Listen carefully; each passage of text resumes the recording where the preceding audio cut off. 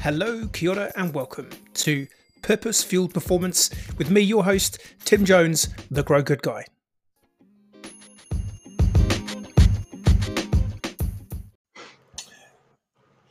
So apparently we're live. It says we're live, so we'll go with that. So kia ora, welcome to PFP TV episode number 5. We're crushing through the episodes, and this week I have Dylan Ditchfield with me. Kia ora, Dylan. Who are you? Where are you from? For those of you who don't know you. Kia ora, Tim. Kia, thanks for inviting me on the show. I was been looking forward to this for a while now. We're my wife and I, Cherie, we farm down in northern Southland, and a place called Wendonside. Milk about 450 cows, and we started up a business about 10 years ago. Well, the idea came through 10 years ago, and for the last 6-7 years we've been doing some coaching, mentoring, I guess, through a business we call now Style, which used to be called Farming to Freedom, and where we take couples through a course. What else? I've been involved in boards, and that's probably where we're at the moment. Cool. So, I guess purposeful farming is maybe not something that most people can get their heads around. I think, I'm a townie. What do we know? But I think, the media, the press, the general consensus in New Zealand and globally is, boo farming, you're destroying the planet. What are you doing? And I guess part of your journey was you did have a recognition that there was stuff that you were doing on the farm. And the reason you were doing a lot of that stuff on the farm was chasing material success. And I guess the way we got introduced, or the way we connected, was through John Joe Ritson at Flashworks, who made a really cool explainer video about what it was you were doing and how you were transitioned. So, yeah, broadly at the high level, how are you doing purpose and farming, or trying to bring more consciousness into the farming community? What does that look like for you this time? I guess a bit of our story is that regarding the dairy industry specifically, it's quite very much around career, growth, asset attainment, and money. When you talk to dairy companies, etc., it's all about what am I getting in return. So it's all about the tangible stuff, right? And that's what we were chasing pre-recession. And we went out and purchased another two properties, and started to progress and convert those into dairy farm. And then recession hit, and we're already in debt up to here. And of course, recession hit, our income halved, and things went from being pretty tight to being completely chaotic. So I just fell on my face pretty much. I mean, I was trying to run the farm, convert it, plus hold on to all the stuff that I had at home here as well, with a couple of other farming units, and I couldn't do it. I wasn't seeing my family. I wasn't seeing my wife. I was just completely focused on survival, pretty much, and I wasn't sustainable. I was about to, if I didn't change, put this way, if I didn't change, I'm not sure if I'd still be married, and we probably wouldn't have what we have at the moment. Not that having is important. Yeah, but being's important. Yes, exactly. So I really had no choice, and so I guess at that time, I'm putting a long story in a very short sort of space of time, but I finally realised we needed to get some help. So we got a advisory board around us, actually, and help us through some pretty turbulent times through recession, like everyone was really feeling it in business. And because we're heavily in debt and it was high interest rates at the time compared to what they are now, I needed to get some structure to my life. So we consolidated the business over time, and then through that experience, we realised that, and we started to get a real people-centric focus in our business. And through that process, Brendan Herricks, who we work alongside with our course now, who's a partner in it, he helped us to find our purpose and values. And at the time, purpose and values was like what's this fuzzy BS stuff? What's that about? Cherie was into it, but I was struggling with it, to be honest. Yeah. So where was that resistance to the concept of purpose? Where was that from, do you think? Have you questioned that? I questioned it because was just really focused on everything that was tangible, growth. I mean, I freely admit it now, ego was at play. I didn't realize it at the time, but I'd never admitted it at the time actually, but it definitely was, because that's part of the industry as it was. Everyone's growing, everyone's looking over the fence, or how many farms has he got, or what sort of car does he drive. Yep. But and all you're looking at is the stuff that you see. You don't really know what's underneath it, that he maybe does own the vehicle, or owns 10% of the farm. But you make these assumptions, and then you start to plan your life around what you see over the fence, which is again BS, Yep. And so that was my life. I was hardwired to chase growth, grow my herd, grow the farms, and that's why I thought if we didn't jump at the time and get those farms, because the dairy company was calling out for milk, we need to convert more farms. So we better get in now, because we're going to miss out, and land is a limited resource. And so we started a bit late and got some, probably some farms that were questionable whether we should have converted them or not. But because we're chasing the dollar, the growth, that wasn't really an issue in my mind at the time. Yep, you kind of rationalize what you're doing for the potential upside financially or materially. Yeah, we bought this lovely house that we live in just pre-recession as well, and so I was looking for a way to try and find an investment to capitalize on that, and sell down to pay for the house, because the house wasn't going to give me a return. All those little schemes, and of course it just tripped me up and spat me out. It's those bloody Joneses, I tell you. Everyone's trying to keep up with us. But as I say to everyone, like the Joneses are full of shit. Like we have nothing. It's all trinketry. It's like there's no substance there other than this Jones, I hope. But yeah, it's such a big driving force is to compare yourself. And I think the take home for me, or the message I always try to give to people in my coaching and training, is don't compare yourself to other people. Compare yourself to how much better you are as a human than you were yesterday. Because that battle, well, neither battle you can win necessarily, because there's always going to be someone with more helicopters and planes and boats and houses than you. But the battle against yourself to be the better version of you is continuous, because you will never get to a peak state of humanity as an individual. There's always an improvement you can make.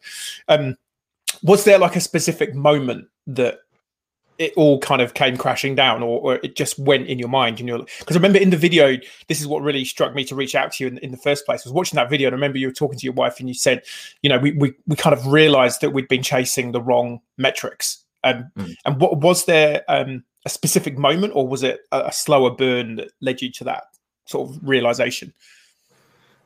I think it was probably a slower burn for me. It did come to me at a hard moment, I guess, because we believe, for us, finding your purpose and your values is a discovery. It's not, you don't create it, it's innate in you.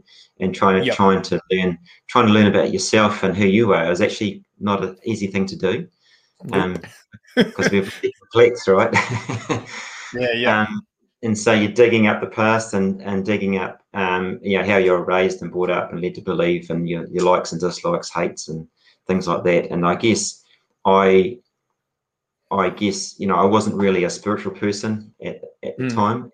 And so if I couldn't see it and there wasn't data and facts in front of me, I was struggling with it.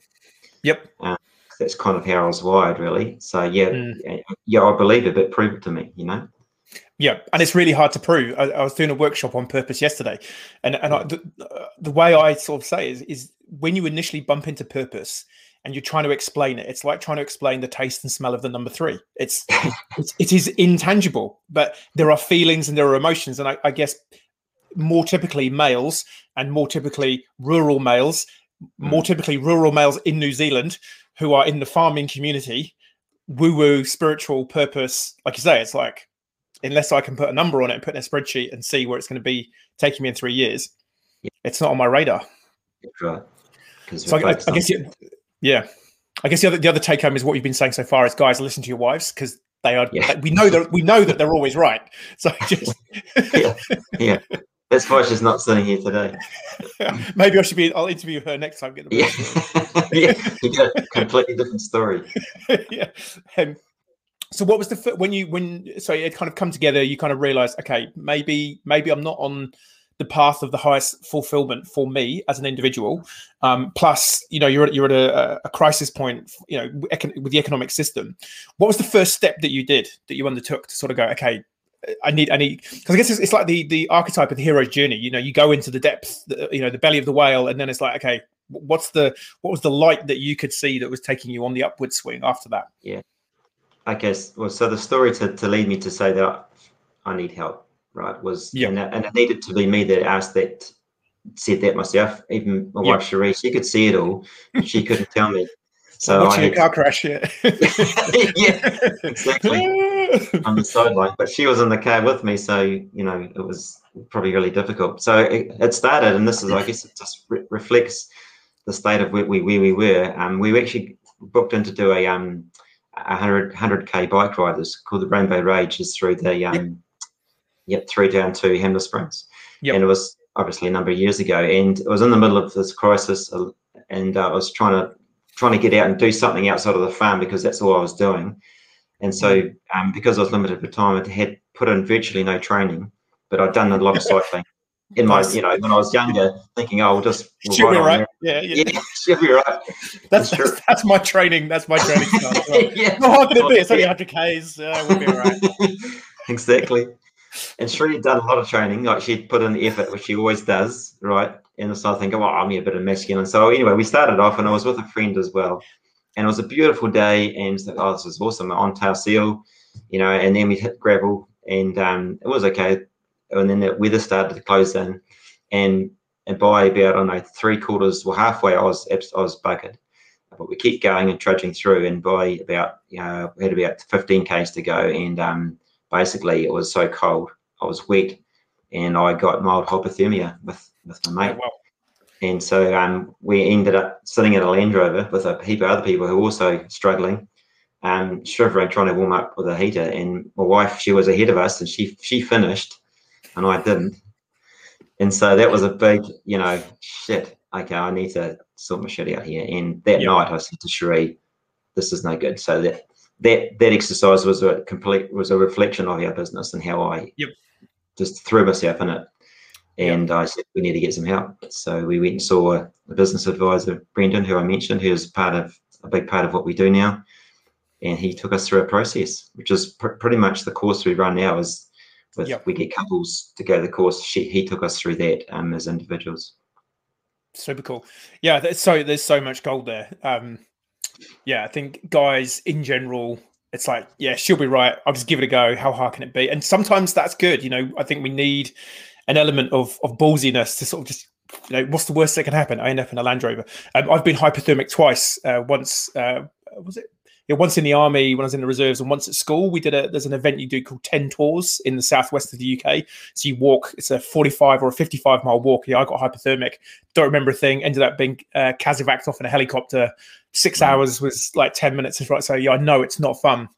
And I guess that's such a cool metaphor. Like you had these twin crises. And as we were sort of saying just before we kicked off the call, people only change when they're sick and tired of being sick and tired. And I think I guess the take home for anyone listening is, if you're feeling sick and tired and you think it can't get any worse, well, that's actually a good thing, because, and I think this is what I love about all the, what would you call it? Like the mythical archetypes, it's like the hero story, like, at the darkest hour that, dawn is around the corner. And so I guess it's almost relish the fact that you've hit rock bottom, because it's going to get better. And you have no idea how much more amazing life will be once you've gone through the rest of the journey.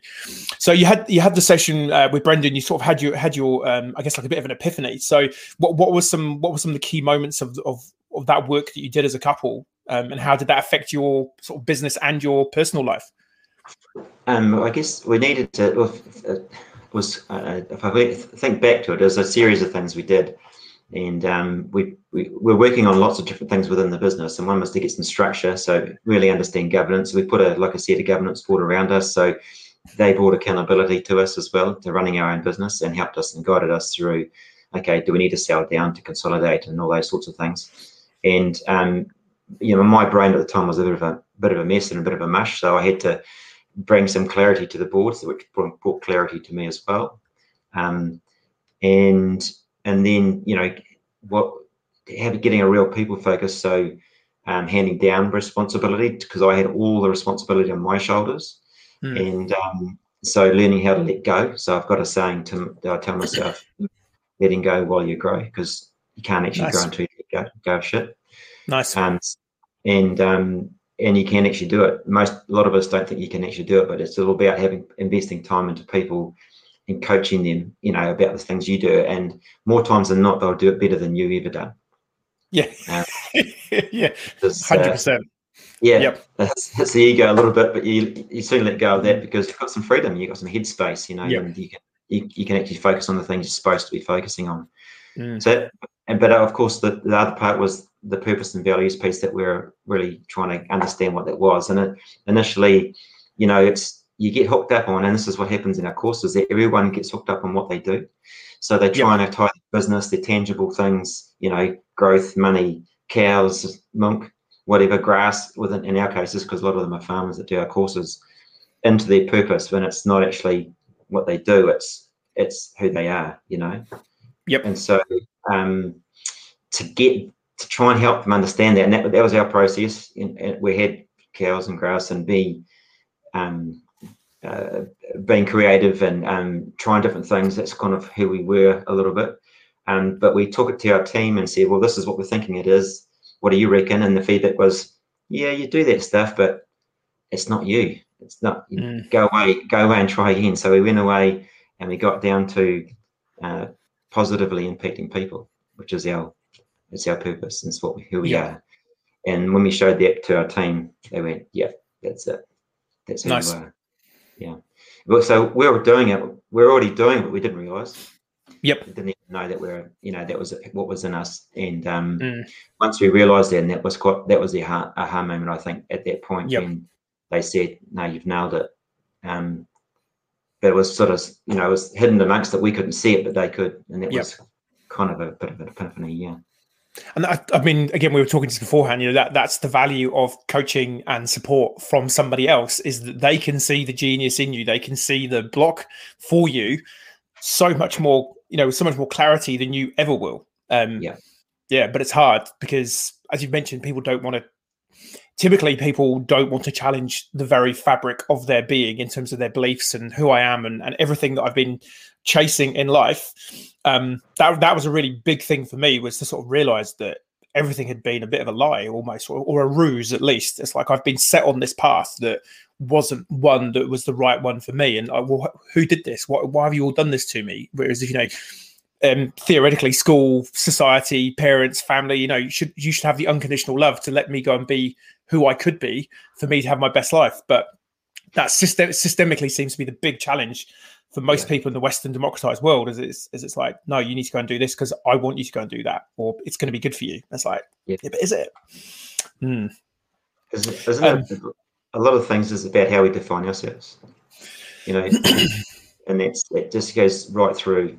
Everyone does it, and in the farming world, we define ourselves as farmers, and so we speak to that all the time. But actually, we're humans, just like anyone who works in an accountant, or a doctor or whatever. And they're no different either. They define themselves as doctors or accountants, but they're actually human. And that's the kind of conversations we try to bring out in our courses, is just, look, let's have these open conversations. And vulnerability is such a key thing to also understanding your values and your purpose as well. 100%. I wouldn't go as far to say that all accountants are human. But hey, sorry. I love picking on accountants because I hate spreadsheets so much, and I don't really do numbers. So they're just like my natural go-to pick on. So apologies to all accountants. I love you all. Fair enough. Oh, that's super cool. So you did the work. You kind of did the purpose. It kind of led to a lot of changes. So what was sort of the first changes, or the first change that you instigated in the business?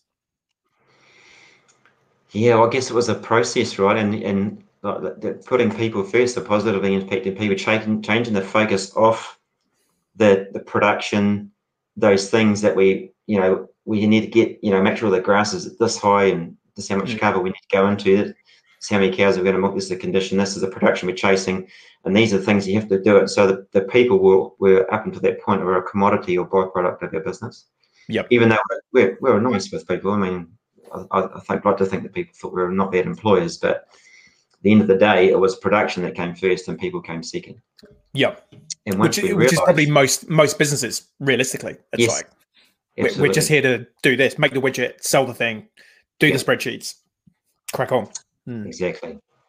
So once we realised that if you take your focus off what you're trying to chase, which you don't achieve anyway, and if you do, it comes at the cost of a lot of other things, including the people factor. Yep. Put it into the people, actually treat them like humans and care for them, and they'll care for you, and your profit will come as a result.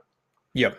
And a good mate of mine, Zach Mercurio, he does purposey type stuff in the US, and as he says, the other problem with material kind of tangible goals is that you can achieve them, and then you achieve them, and you go, oh, yeah, actually, it doesn't feel quite as good as I thought it was going to do. And now what do we do? You know, as a reformed sales guy, that was always the thing I found quite amusing is, you know, someone in the company would say, hey, your sales target this year is $5 million, you know, for the territory, go get it. And you work all year to go and get it. And then the next year they go, cool, now we want 6. And it's like, it was barely 5. Like, I've shaken all the trousers. I've flipped all the sofas. Like, there's not $1 million here, team. But hey, sure, I'll go try. Yeah. And you once you get your territory to that size or whatever, it's like, yeah, well, it's kind of done it, you know, now what? And I think that's the difference between purpose as a leading indicator or a goal is that it is so expansive and it expands with you. It's what I call the purpose horizon. As you start doing good, you kind of go, oh, wow, we could get to the horizon. And then you get to the horizon, but you're also on a bit of an upward slope because it's hard. And then suddenly you go, oh, hang on a minute. Now I can see 100 miles. Oh, shit. I didn't realize that. And then you're climbing a little bit further. So the horizon's kind of continually expanding and extending in front of you as you start doing good. Yes. Yeah. Yes.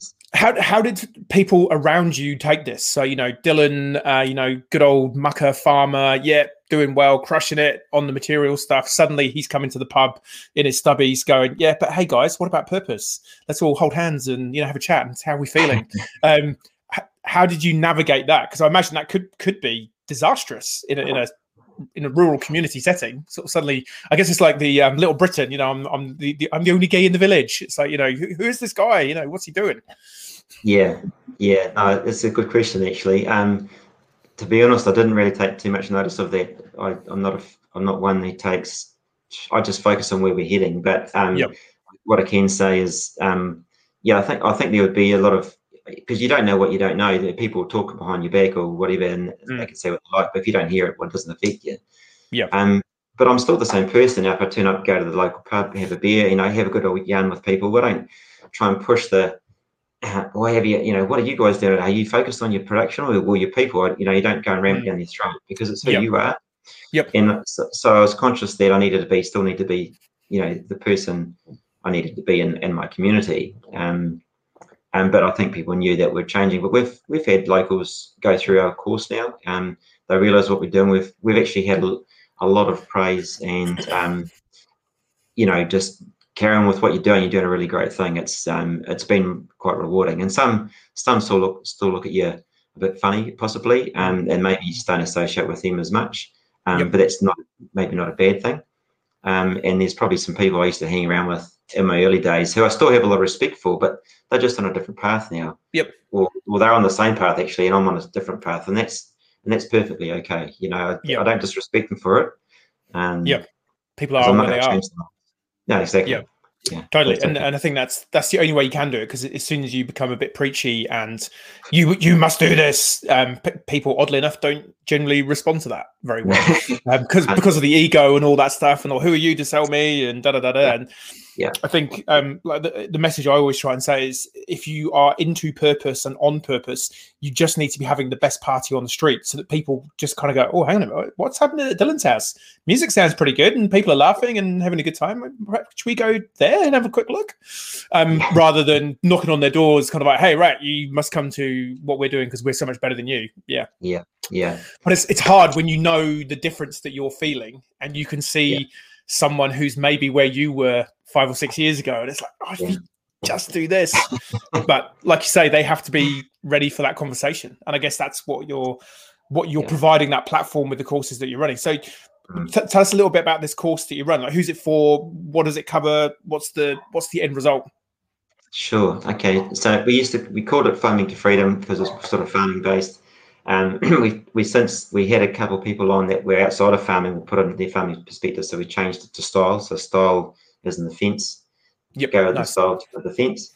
And I guess our purpose in that is inspiring and enabling courageous leadership. That's the purpose of that organisation, pretty much. And so really, our target audience is probably younger to middle-aged type couples, I guess, in small to medium business, and it's predominantly being sheep and beef, bit of grain and dairy farming to date. But really, we don't speak to farming, as in we don't present to farming. We speak to business, life, and leadership, and they put it into context within their business. And so, what we saw, when we started the course, we wanted a point of difference. I guess you go to a lot of courses, particularly as farmers, because they're hands-on, practical people that like doing stuff, right?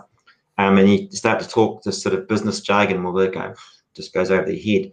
So I guess the application the difference there we wanted to bring was that let's bring the people who are good at the subject. So we're bringing facilitators to present the information, and then Cherie and I will talk after that about what it was like to implement that and what it looks like, what it feels like as well. So the pull and push and pull of the husband and wife duo, because I'm, typically I'd be in amongst that, Cherie will be in the office here trying to get stuff on paper, policies, and I'll be trying to get out the door with my gumboots so I get some hands-on stuff, which is important to me. But she needed to get stuff out of my head on paper so that we can hand down responsibilities. All those sort of, and when we're talking to that, the couples there are going, and and the wives are nudging. See, I told you, sort of thing.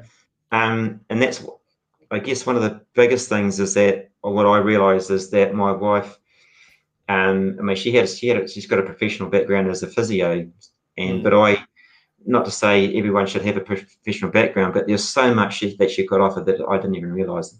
And she didn't realise that herself. So that was kind of a big realisation for me, is that I needed to get her from the back seat. She was always supporting me, patting me on the back, picking me up, feeding me, and go to it, to now get her in the front, because I was, during that recessional period, I was the freight train, the truck going out of control, getting gathering speed, and she was the little car handbrake trying to pull me up, and it wasn't working. And now that she's beside me with the controls, and that brings diversity of thought.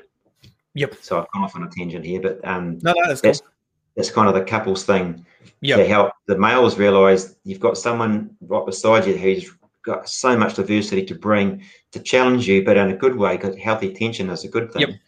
To help your business more robust, more resilient. And remember, there's actually two of you in it, not just you. You need to consider everyone in your business. So that's probably our target audience, although we've had some single people through as well. And accountability was the other piece.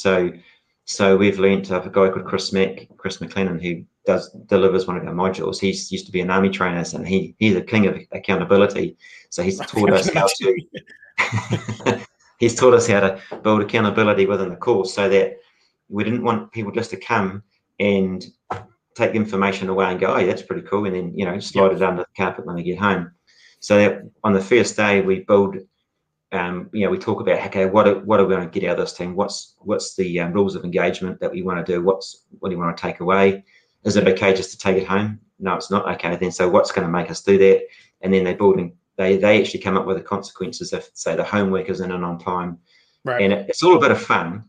But I tell you what, it works. It gets the homework in, they get the implementation happening in the business as they do the course. And that's the really fulfilling part, because you see so many light bulbs coming on as you go through the course. It's pretty out there.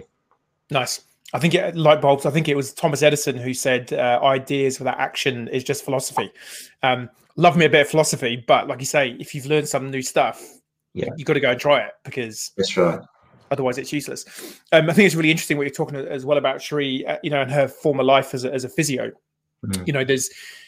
I think we often discount what we have learnt in former lives. And there's a tendency to maybe throw the baby out with the bathwater and go, well, I'm drawing, here's a hard line. I'm no longer a physio. I'm now involved in a farm, so I need to go all in. But yeah, I mean, working with people, understanding systems, there's so much knowledge that you could transfer from one career to another. And for me, that's a big part of the purpose journey, is recognizing, who you are today is because of a series of events and happenings and things that you have going for you. To just go draw a line under that and create a whole new person, well, A, that's impossible, and B, there is so much gold, and that's the key, is to find those key trends and things that have served you really well and can still serve you as you go forward into the new version of you. But this is all the hard stuff. This is what I say to people all the time. Finding purpose is not puppy dogs and unicorns and fluffiness and just what's your passion, follow your joy. It's, you got to go in and do the hard work and look at parts of you that you don't want to go and look at, which is why I think so few people do it, because it's hard work. You hit on a really good point. All you're saying, I completely agree with it. What I say now is I look at things when people are going through hard times, or even when we're going through, a bit of a, I guess, like the other day, I've been on the board and I went up for re-election, and the selection board decided not to reappoint me. So that was a bit of a you kick to the guts. But I realised that, because basically it's your ego at play, and I had to go, okay, Dylan, that's your ego. Put that aside and understand what this does now. Is like, cool, I've got some headspace now. I can put my time into my business and do some really other good things, and not, but it does affect you, because it's like you define yourself as a board member, right? And all of a sudden that's been taken away. It's like, shit, I'm no longer a board member. What am I? And that's the part where everyone, including like Cherie was a physio, farmers when they retire, it's why succession and farming is really done poorly, and probably a lot of other businesses, because they, once they have to let go of the reins and onto their sons or whoever, they've been a farmer all their life, and all of a sudden they're nobody. Who are they? That's what all this stuff is. And so so sorry, you go. You go. I was just going to say, so we play with our purpose in everything we do, and whether it's family, sports teams, our business, our team, our kids, and that's how we try and get other people to do it. So when you discover your purpose, you should be able to do it anywhere in life. Totally. I occasionally get pushback when people go, "Oh, but I need to have my work purpose," and it's like, well. I can't remember the name of the lady, but there's a quote someone sent me through the other day. It's like, there's no such thing as work-life balance. There is only life.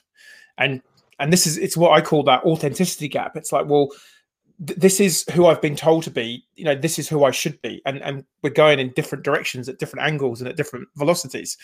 And until you close that gap, you are essentially schizophrenic, because it's like, well, I have to be Dylan, the farm boss, between 9 to 5, or probably 5 till midnight, whatever your crazy hours you were doing.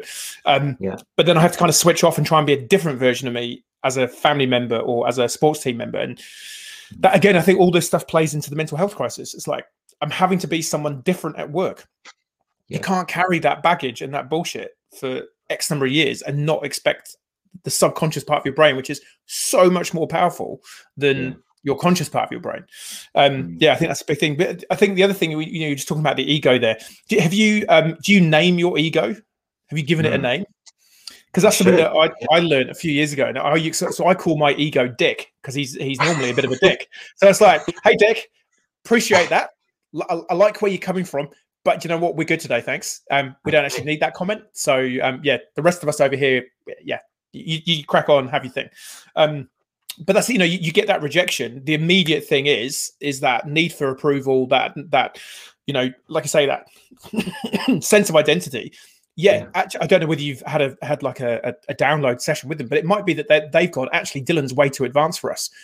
Like he's pushing us too far, you know. But immediately with the negativity bias, you go, I'm not good enough. They didn't like me. Da da da da da. I'm an awful, you know. And if you let that spiral completely out of control, you quickly in resentment, anger, stuff the world. Well, that's it. You know, all boards are useless. Da da da da. And it's really easy to do that. So yeah. That's right, and you know, and we had a discussion with them, and I'm perfectly happy with it. But you know, it could be, which there was what 3 positions on the board, and there was four applying, and the other 3 were excellent, you know, and they had a really hard choice doing it. So, but you know, had I not got the feedback, then I might have felt, oh, I'm a loser, you know. Sort of hard done by it. Yeah. What do they know? Yeah. Exactly. So what kind of tangible outcomes though are you finding through this course? So you've got all these young to middle-aged couples coming through. What's some kind of the results that people are seeing, or what sort of feedback you generally get from people coming through your program? So we've got a graduation for the last course coming next week. So we have a graduation at the end, and we have these awards. So this probably aligns with what you're talking about. So one is called which is the course one. So we've got this. I'm not sure that they're here actually, but the Wonder Woman Award. So it's nice. Actually a Wonder Woman standing here with, you know. Yeah. And it's about the person who was maybe the quietest at the start, come out of their shell and was prepared to be vulnerable and talk about stuff that they wouldn't normally talk about, or whatever. So that we see a lot of that. You know, a lot of people actually express their thoughts and ideas, because what we do with the couples in the business in the course is that there's normally one that's quite outspoken, is talking all the time. So we ask them in a way, say, how about we let's go to the other part of the partner, and what is that true? Yeah. What do you think? Sheree's like, no, he's a liar. So then you start, you know, the aha moment comes on. Oh, she's got a voice. Oh, she actually can think. And so when you see the couple alignment is another award we do, which is you know, bringing, because we had you know, a lot of the times we have guys running ahead, don't know how to, you know, let things go, and that's the other one, is letting go while you grow is another award. So send space in the head, because they've managed to get stuff out of their head on paper, letting stuff out, and then a lot of the time they don't necessarily grow their business, because they realize that what they're doing, they just really enjoy. Growth isn't what they're after as far as asset growth. Sometimes it is, but they're able to do that more sustainably, and we've been more resilient with it too now. But it just becomes way more enjoyable, and you know, they're actually spending more time with their, like, we're catching it with participants that have done the course a few years ago the other day, and this couple who he was an ex-banker actually, and he focused on business and numbers. You know, you'd hate him because he's one of those people. Yeah, he's definitely not human. Yeah. Well, he's turned into a human now. He's turned into a human. Yeah. So they've sold down one of their businesses, and they're spending time away at their holiday home that they bought, because that was one of the things they did during the course. And he's a completely different person now, and I couldn't believe it when even to the point where, you know, things like going hunting were normally go out and go hunt a deer, so you'd be chasing it down, all you focus on is shooting a deer, where he hardly saw any, but now he sees deer all over the place, but he's not actually focused on shooting them. He just wants to observe and be present, and you know, and his son's running around trying to shoot them, but he can't find them because he's not present. So you just see a change in their being, you know, and who they are, and I don't care whether the course gets credit for that or not. When we see that happening, we were the seed we planted the seed, but they made it happen, right? So it's pretty rewarding. Definitely. Yeah, I think you probably can't overestimate the amount of impact that you have. I mean, it's really hard when you're running courses and content and training. You don't know what thing you've just made tick over in someone's head, because not everyone wants to say that at the end of the day, or even at the end of the program. And I think it's really hard to actually know the impact that you have. And the thing that came to my mind when you were sort of talking about that mental real estate, the thing that came to my mind was Bob Marley. You know, emancipate yourself for mental freedom. None but ourselves can free our minds. It's like, boom, it's like it's all your own bullshit that's stopping you from becoming free to do what you really want to go and do. That's super cool. No, it's really, really cool stuff that you're doing there. So you've again sort of talking before we kicked off, regenerative farming. Obviously you're still farming as well as running the program. And I was saying it was interesting because I co-teach this program at UC on creating impact-led enterprises. And the other night we had Hamish Reed, who's the sustainability and brand director for Synlait. And there were some really interesting things that he spoke about. Firstly, they don't call themselves a dairy company anymore. They call themselves a milk company because they've realized that in a few years' time, they may not be getting milk from cows. They might be getting milk from other sources. And I thought, well, that's interesting. But they have some very, very big ideas and targets around completely transforming the dairy industry, or I guess farming industry more broadly. And I guess that's something that you're also talking about. And so again, I think there's a lot of people, us city folk who are kind of like, oh yeah, dirty dairy farmers, they're just milking us for all the money and destroying the planet. But that might be the case with some people, but there are also some really good guys like yourself who are trying to change that. So what does regenerative farming look like? I mean, like 101 regenerative farming for people that have no idea what that even means would be a really useful thing, I think. Okay. Well, that's a big question. However, I'll attempt to do the best I can. So I guess, regenerative farming, people tend to try and want to put it in a box and just say, well, what is it? And so, and it's really hard to actually say it's one particular thing because it's not. It's wide-ranging stuff, right?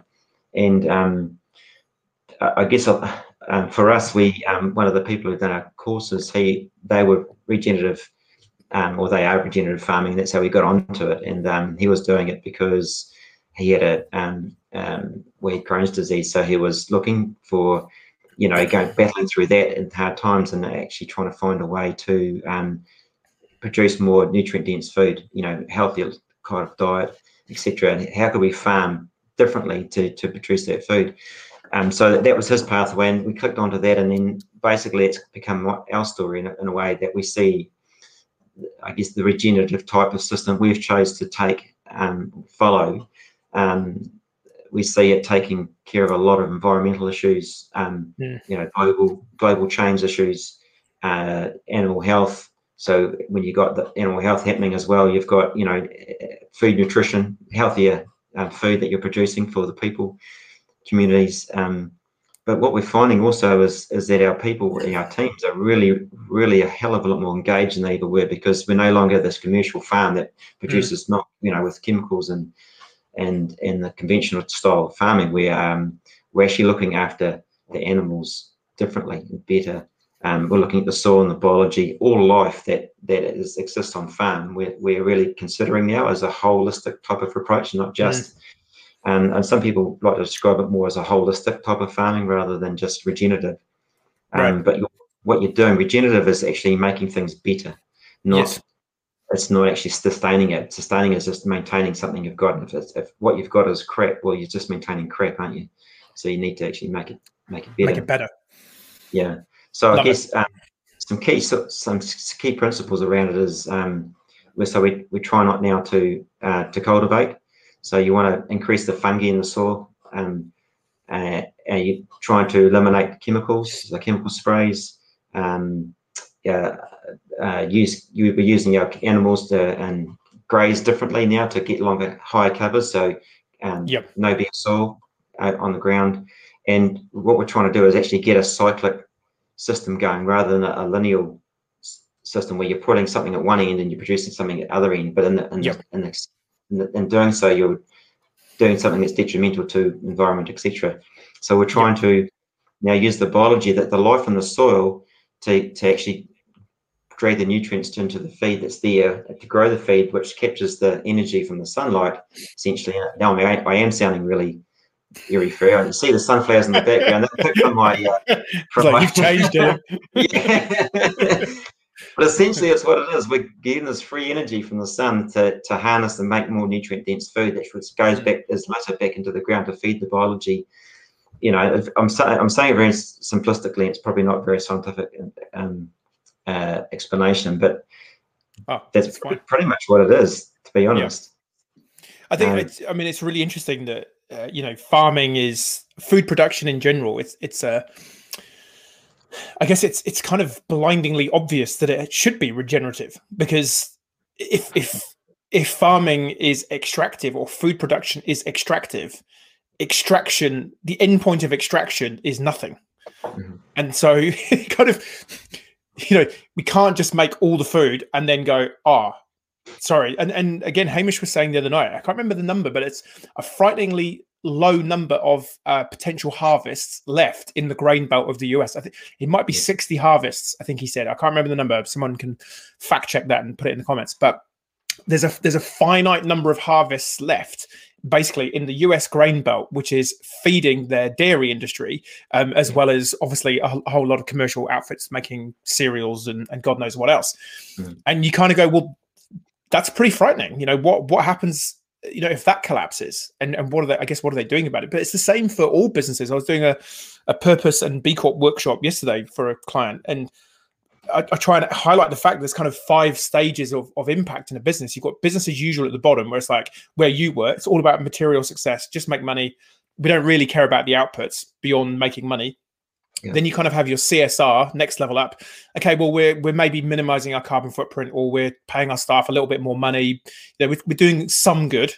Then you've got B Corp as your next level up. And then within B Corp, there's a thing called the impact business model, which is where you're going out of your way to do more good than you kind of need to do.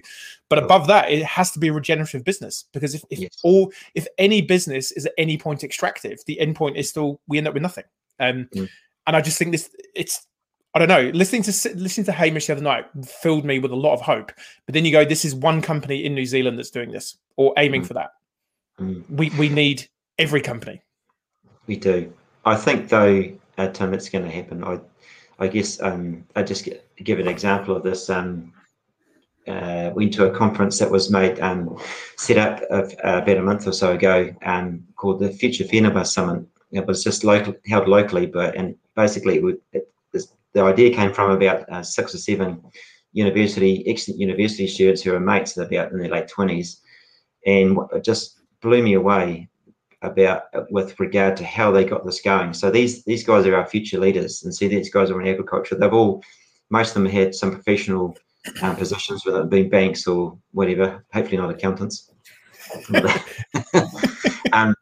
And so they come up with an idea, and they go, "I've got this idea. What do you think?" "Yeah, okay, let's make it happen." So they just network. There's like completely, trust is not an issue, and within 3 months the summit is happening. And so they had people like Damien O'Connor speaking, and 25 other speakers who were really, well, a lot of them were quite influential, and it was held in a paddock at the back. They had set it up for other things, so it was really that feel. It was kind of a regenerative feel, but it wasn't just about regenerative. It was also had people talking about energy, the future of energies, and tourism, agritourism, and things like that.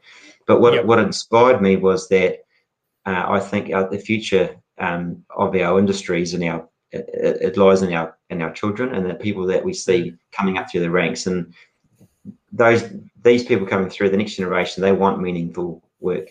That they don't care so much about the money or whatever. They want to make a difference, right?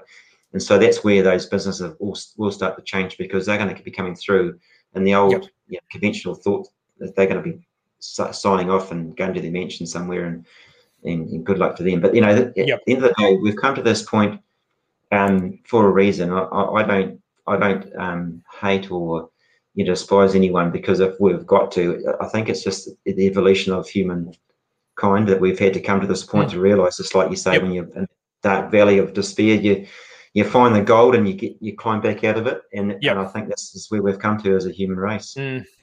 There's some we can get really woo-woo for a second here. I love me a bit of Carl Jung and his psychotherapy and psychology works, and in his book, I think it's in his book Ion, he talks about, there's a song from the 70s, the beginning of the age of Aquarius. Well, we are moving into the age of Aquarius, and Jung theorized that the age of Aquarius was humanity coming into its true consciousness. And I don't know, I mean, like, there's some proper woo-woo stuff there, but you do look around and you go, there's stuff happening. Like I was talking to someone last night, Ollie Milliner from he's in the UK. He was the sustainability manager at Kathmandu, who led them through the B Corp framework. And he's just saying, like, in the UK, B Corp is just going nuts. And he literally said it's like there's just been a sea change of consciousness in the UK. People just suddenly get it. I don't know. It's like maybe Carl Jung was. I kind of feel like that there is a zeitgeist change. Like you say, you've got the. And if business leaders, business owners, humans are in any doubt, like the evidence is overwhelming that customers, employees, and investors want to support businesses that are doing good. It's overwhelming, the evidence. Yeah. And if you know, but I guess it's the old thing, you know, there's the rational argument. Well, here's the data, but it feels good and it's the right thing to do. And on your deathbed, you'll be able to look back and go, do you know what? Actually, that was worth it. Instead of like, oh, fuck. What did I do? Well, that's it. I mean, we say that, and often Brendan, when he speaks to us, to our crews, it says, you know, talks about, you know, at your funeral, what would you like people to say about you? But the truth of the matter is, people don't care about what you do; they care about how you make them feel. Totally. And so, you know, and they won't remember what you had. They won't go, no. Oh, he had that 2021 BMW 3 Series. Oh, it was so good. I mean, there might be one person at one funeral who goes, oh, he had that great car. But like, the phrase I use is people won't remember what you had. They'll remember what you did and how you did it. And we're so focused on the rest of it. How old are your kids? They've all, well, one left home and came back again, so you boomerang back. Boomerang, yeah. So they've all left home, left school, I guess. So what are they, 19, 21, and 23. And have they? I guess they might still be. Are they boys, girls, mixture? No, so 2 boys, 2 older boys, and 1 younger daughter. So the 2 boys are probably still just grunting and not really forming cohesive conversations with adults yet. I'm joking.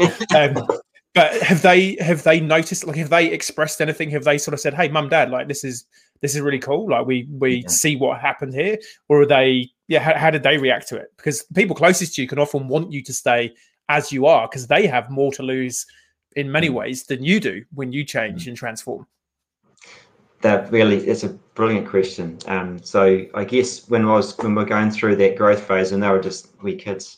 And then certainly when we got into that, when we went into recession and things weren't looking very good at all, they were seeing me basically. I wasn't home. They weren't seeing me actually, and I was trying to help coach a team, but I was always late or I wasn't there, so I was very unreliable because of trying to just survive, right? And so when you ask them, you know, even people that we employed here said, "Doc, if buying a farm or progressing like you have means that I live the lifestyle that you do, then I don't want to own a farm." So that's basically the feedback that I got to say, holy shit, I'm doing all this stuff and I thought I was inspiring people, but I'm just putting them off for the way that I live. And so that was a big aha moment for me. And so once we've been changing, our kids have seen, they're old enough to see the change in us and how we, particularly myself, I guess, and how we've now devoting ourselves to our purpose and who, you know, and understand who we are. And more recently, in the last couple of years, Sri and I have been going through a real spiritual journey as well. And so they've kind of been watching with curiosity of that sort of thing as well. But as a result, so I guess one of the big things that was huge for me was that I got to coach. I was lucky enough to be able to coach and manage my son's first 15 rugby team in the local town of Gore. And so basically I got tapped on the shoulder, said, no one else has put their hands up. Can you come and coach? And I says, oh, shit. So I'd love to. Okay. Yeah. So I said on one condition, that I can play with this building culture stuff and do all the things that we've learned with the team. Oh, I like it. Yeah, whatever. We just need a coach. So I started coaching, and this is really dear to my heart actually. So with these teenage boys, and my middle son was a part of that team, we took them on a journey, and really, so we developed a purpose and some values for that team as well. Wow. And I was kind of still new at this stuff at the time, and trying to understand how to derive that from a bunch of teenage kids. I was struggling with a little bit, but we're getting there. And by year 2, the second season we nailed values, so we had a boot camp. So we got that guy, the accountability king guy, and then we did a boot camp. I bet they liked him. Yeah, they hated it, and then they loved it at the end. But yeah, but, through that whole process, they came up with values and purpose, and their purpose was growing. She was growing young men, and growing into good men. I can't actually. It just eludes me. But it basically was about growing them as people. Yep. And rugby happened to be the medium that we're growing them in. So, we brought accountability, we brought in all those things we teach in our course, for example. And so in that second year, we entered 3 competitions and won all 3. Wow. And our focus wasn't on the results, it was on ourselves and our culture, all those things we've just been talking about. And that just blew my mind. It blew the kids' mind. It's like, wow, what is this stuff, And it was incredible. That's where it's at. That's why I call it purpose-fueled performance, because people underestimate the power. It's like nuclear fuel. It's like it's almost like nuclear fusion, not fission. It's like it's a never-ending source of superhuman power that people just aren't aware that it exists. Yeah.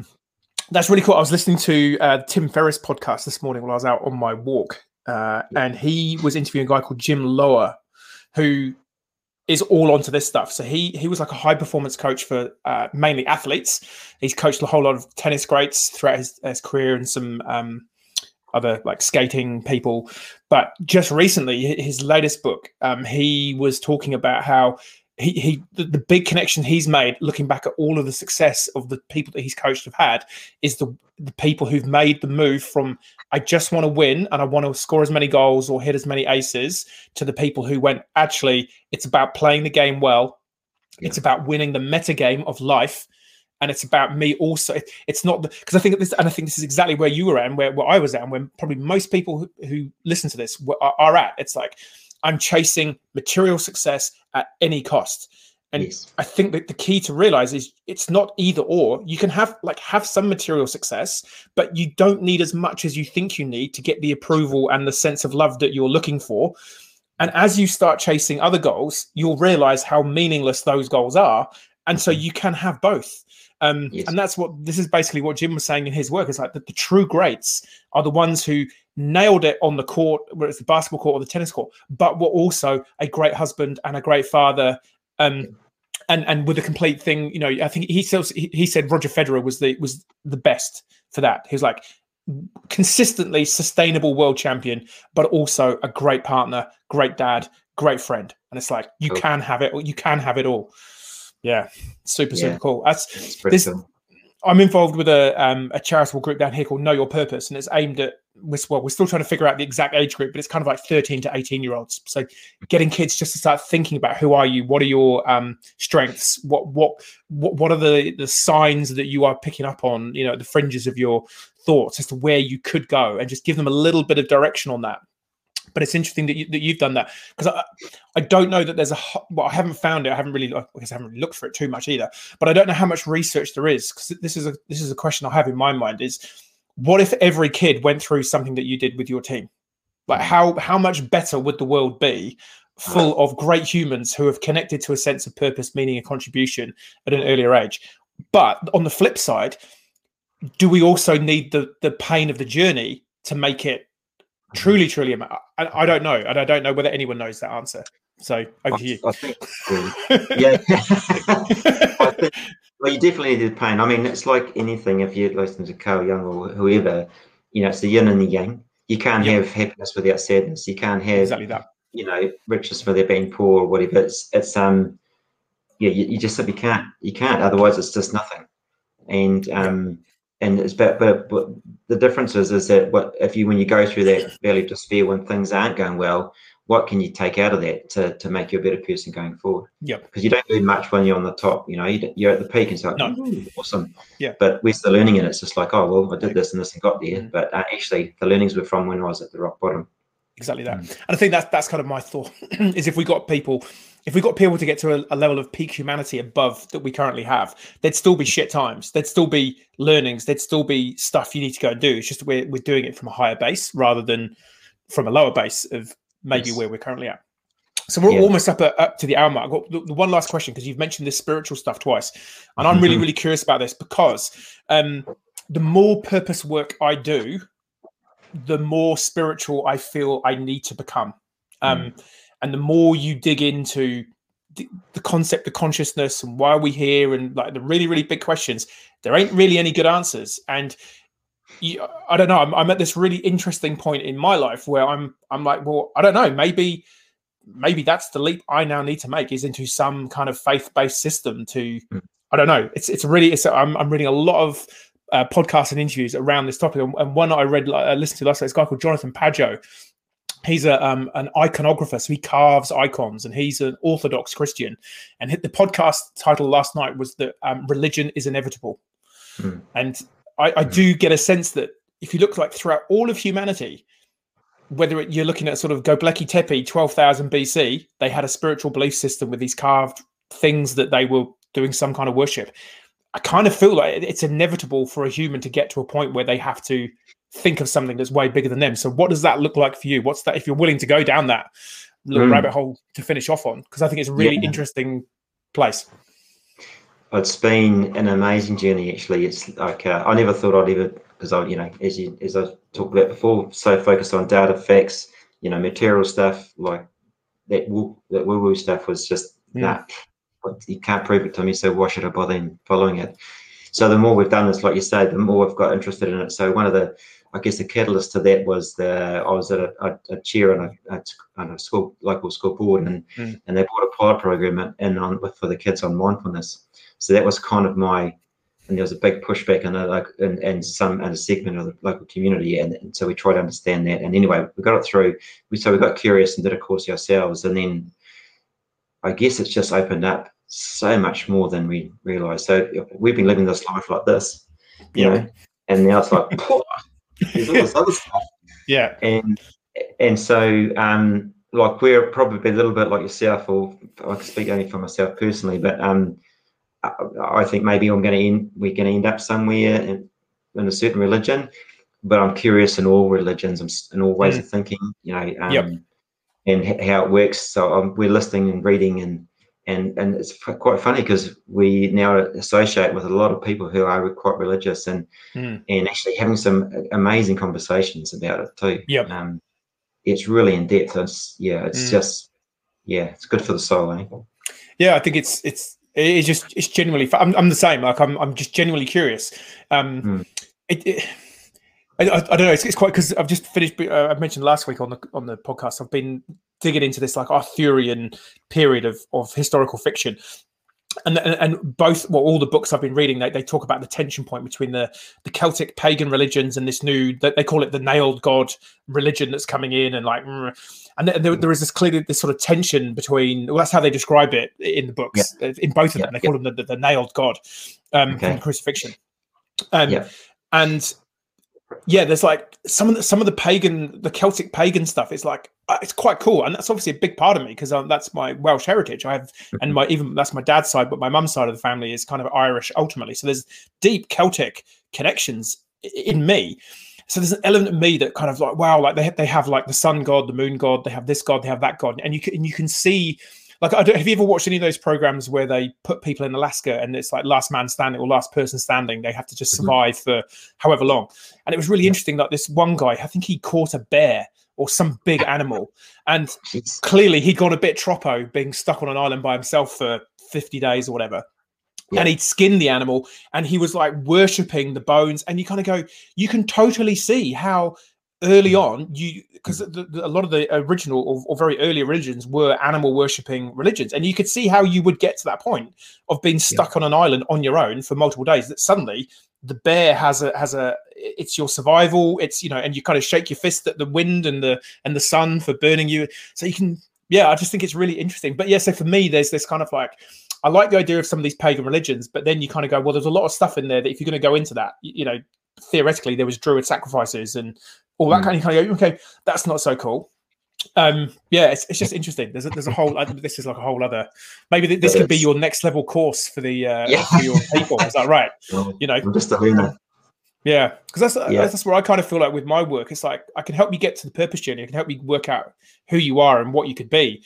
but there's kind of like I don't know, maybe it's not me, maybe there are certainly other people that can guide you on that journey. But yeah, it's interesting. Some kind of belief in something bigger than you. That's at the heart of purpose, and I think the more purpose you connect to, it's kind of inevitable that you start thinking that way. I think you're right. Like with regard to purpose, I mean, it's the spiritual stuff is part of it, but also I guess a link to that. We're quite interested in Māori culture and how Māori, they're tied to the land, and so we're thinking around succession now within our own business. What would it look like if nobody actually owned the land, but we all belong to it? Yeah, as a Pākehā race, rather than being, you don't have to be Māori to do that. So all those, so the purpose journey has really opened so many doors, and it's a really good feeling. Love it. What a great place to end. It's a great feeling. You heard it here. Get amongst it. Hey, Dylan, thank you so much. I actually think this has been one of my favorite podcasts. Don't tell the other guests. But I think maybe we need to do a second one in the future and go really deep in on this spiritual stuff. Maybe we'll give it a year so that we can both go on the journey a bit more. We'll put some links to people can find your course and stuff. But yeah, thanks people for tuning in. We didn't have any comments. Boo, you guys suck listening in on the live. They've all just had an existential wet fish to the face, and they're just like, I don't know what's going on. But yeah, I'll be back next week. I think it might be Christine Langdon from I can't remember the name of her company now. How embarrassing. I think it's Christine Langdon, but we'll check on that. Anyway, you'll be here. I'll be there. But yeah, thank you so much, Dylan. Love your work. Keep up the amazing work that you're doing. And can't wait to see where you end up with your beautiful regenerative farm with amazing humans being grown. It's interesting that you're a farmer and you're now growing people. There's an analogy. There's deep connections there for sure. Awesome. All right, mate. Cool. Yeah. Have a great day. See you, mate. Cheers, Tom. Thank you.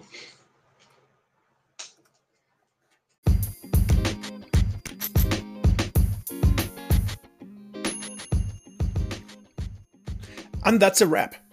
Hey, thank you so much for listening into my podcast. I hope you found it informative and inspirational. I'd love to know where you are on your purpose journey. And if you have any specific questions or people you'd like me to interview to help you on that journey, please do let me know. Also, feel free to connect with me on other social media platforms. You can check out all those links in the show notes below. And if you want to see how I might be able to help you specifically on your purpose journey, you can go and check out my website, www.growgood.co, or drop me a line by email, tim@growgood.co. All those links will also be in the show notes. I would genuinely love to hear from you. But anyway, until next time, go well and keep seeking that purpose-fueled performance in your life.